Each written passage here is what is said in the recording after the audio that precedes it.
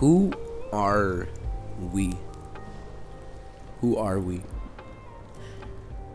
You know, I was thinking about this whole thing of, us, or at least me as being a young adult, about to be 21 here in about 2 months.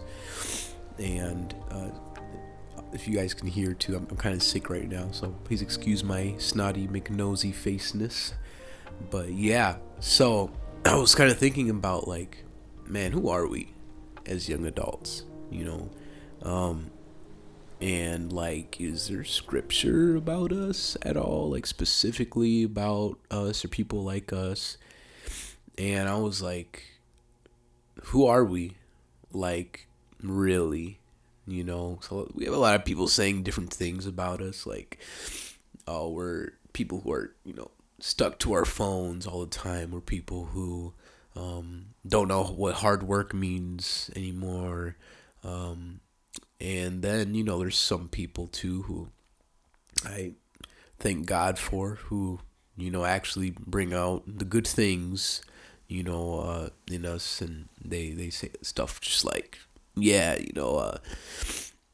really excited what this next generation has to offer, and I'm just so excited for what's next. And all of these young people are just, make me cry and whatever. I talk to many different kinds of people, and they all have different opinions. But simple answer is, we're young adults. And this phrase, young adults, came up in the 60s, in the late 60s.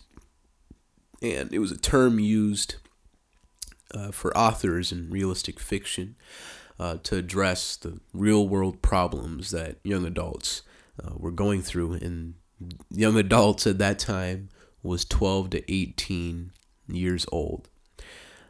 So now, between 1990 and 2000, the population of people who are young adults shot up to about 32 million, with a growth rate of about 17% in that time.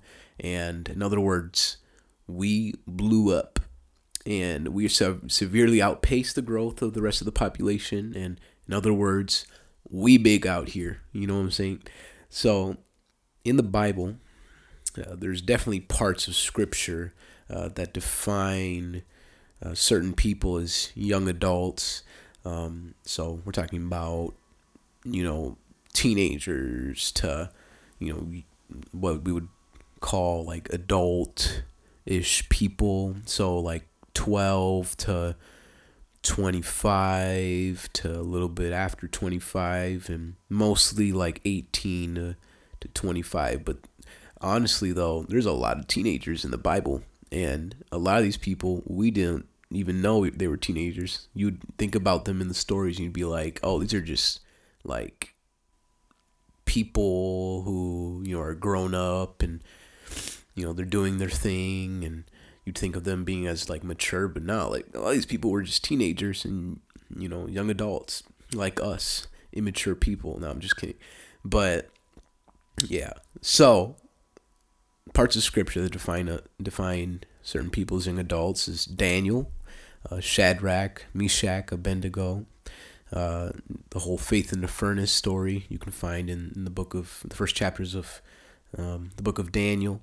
We also have Jesus and his 12 disciples, and as well as his 11 apostles. Even when they became apostles after Jesus went up to heaven,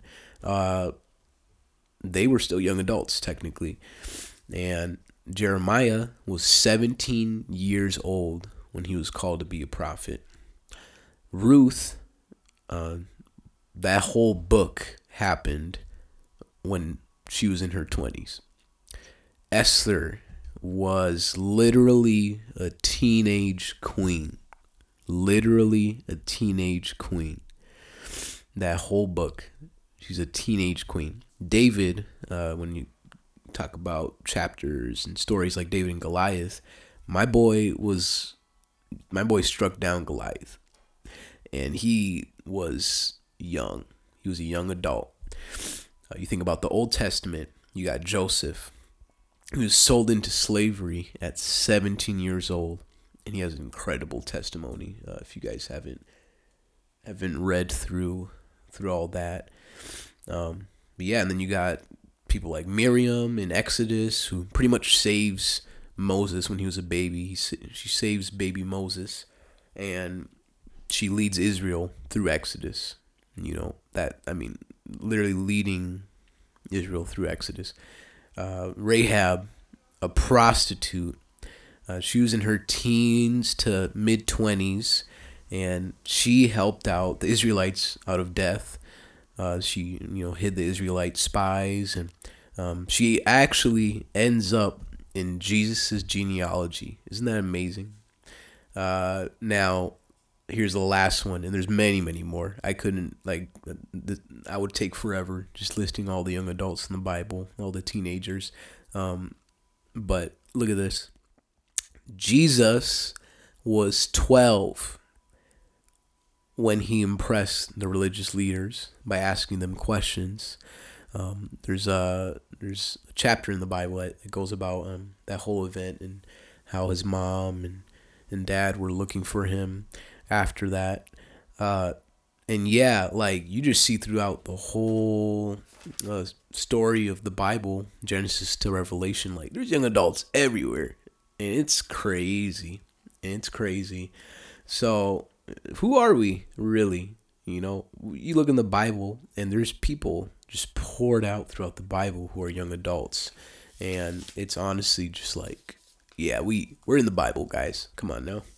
So you might think to yourself, after hearing all these names and all these stories, you might know some of these stories. You might have done Bible studies on some of this stuff. You might have not at all, and you're just like, what is going on right now? But you hear all these names, and these are honorable people, and they've done amazing things. I mean, they're in the Bible. Come on now. And you might ask yourself, well, I'm not David. I'm not Queen Esther or Daniel. I'm not, I'm not one of those people. I can't do those amazing things. I mean, I struggle with depression. I struggle with anxiety. I struggle with suicidal thoughts. I struggle with, list your issue, list your problem, but y'all, they did too. Think about that. They did too. This, as in David, Esther, Daniel, they were also. And they said yes. They said yes to the call and in God's life for them. They said yes to they said yes to saying no to fear. And this is who they were also, even through the fear, even in those seasons. I mean, you read through the Bible and there's chapters that go over 40 years of people's problems. It's not to give an excuse to, giving into, a problem, but y'all, some of these characters, some of these people in the Bible, they went through some hardcore issues over the course of decades. You read about people like Jacob and Esau, and y'all, they were dealing with problems for years. In Genesis, I find that it's a book that, it's a very, how do I put it, condensed book, a very compressed book, but it's still full of meaning, very, very full of meaning. But a lot of the stories,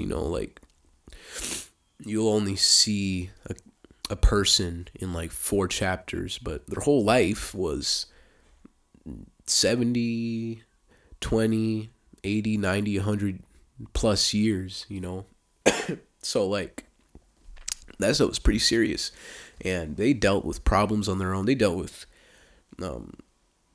feelings of unworthiness. They dealt with feelings of just not being in the right mindset and not feeling like they're supposed to be where they are to be. And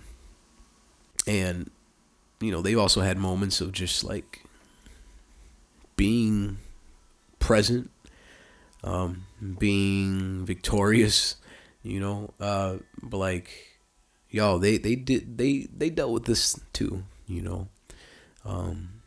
and that's why it's so important to, when you read about a character, a person in the Bible, don't just look at the good parts. They definitely have some things in them that just totally were not just, they were very, what the world would say as and unqualified. Jesus chose 12 disciples who were very unqualified for what was going to pursue, or what was going to happen. But like, for real though, and Jesus still used them. And Peter and Andrew, were fishermen, but Jesus wanted to use their boat. Matthew was a tax collector, and Judas had some kind of financial background, and Jesus used them to handle money. So God uses whatever He has done in your life for His purposes, and it's always, you're such a big part of the story. I just want you to hear that. You're such a big part of the story, not in a prideful way, not in a boastful way, but like, you matter in this story called Earth. You matter in this story called the history of Earth and its people. You really matter to God. You matter to Jesus. You matter in the Holy Spirit. Like, God loves you. Like, you read throughout the whole Bible, it's really just a love letter to us. And us as young adults, like, this is pretty real. And yeah. So like, y'all, we out here, we doing it. And I want you to know that you might be going through some things in your life, and honestly, like, I mean, there's not a day that passes by that none of us are, even including me. But they went through it too. So let's see what they have to say. Let's see what happened in their lives, and let's pray, and let's hope for the best. And yeah, let's move forward.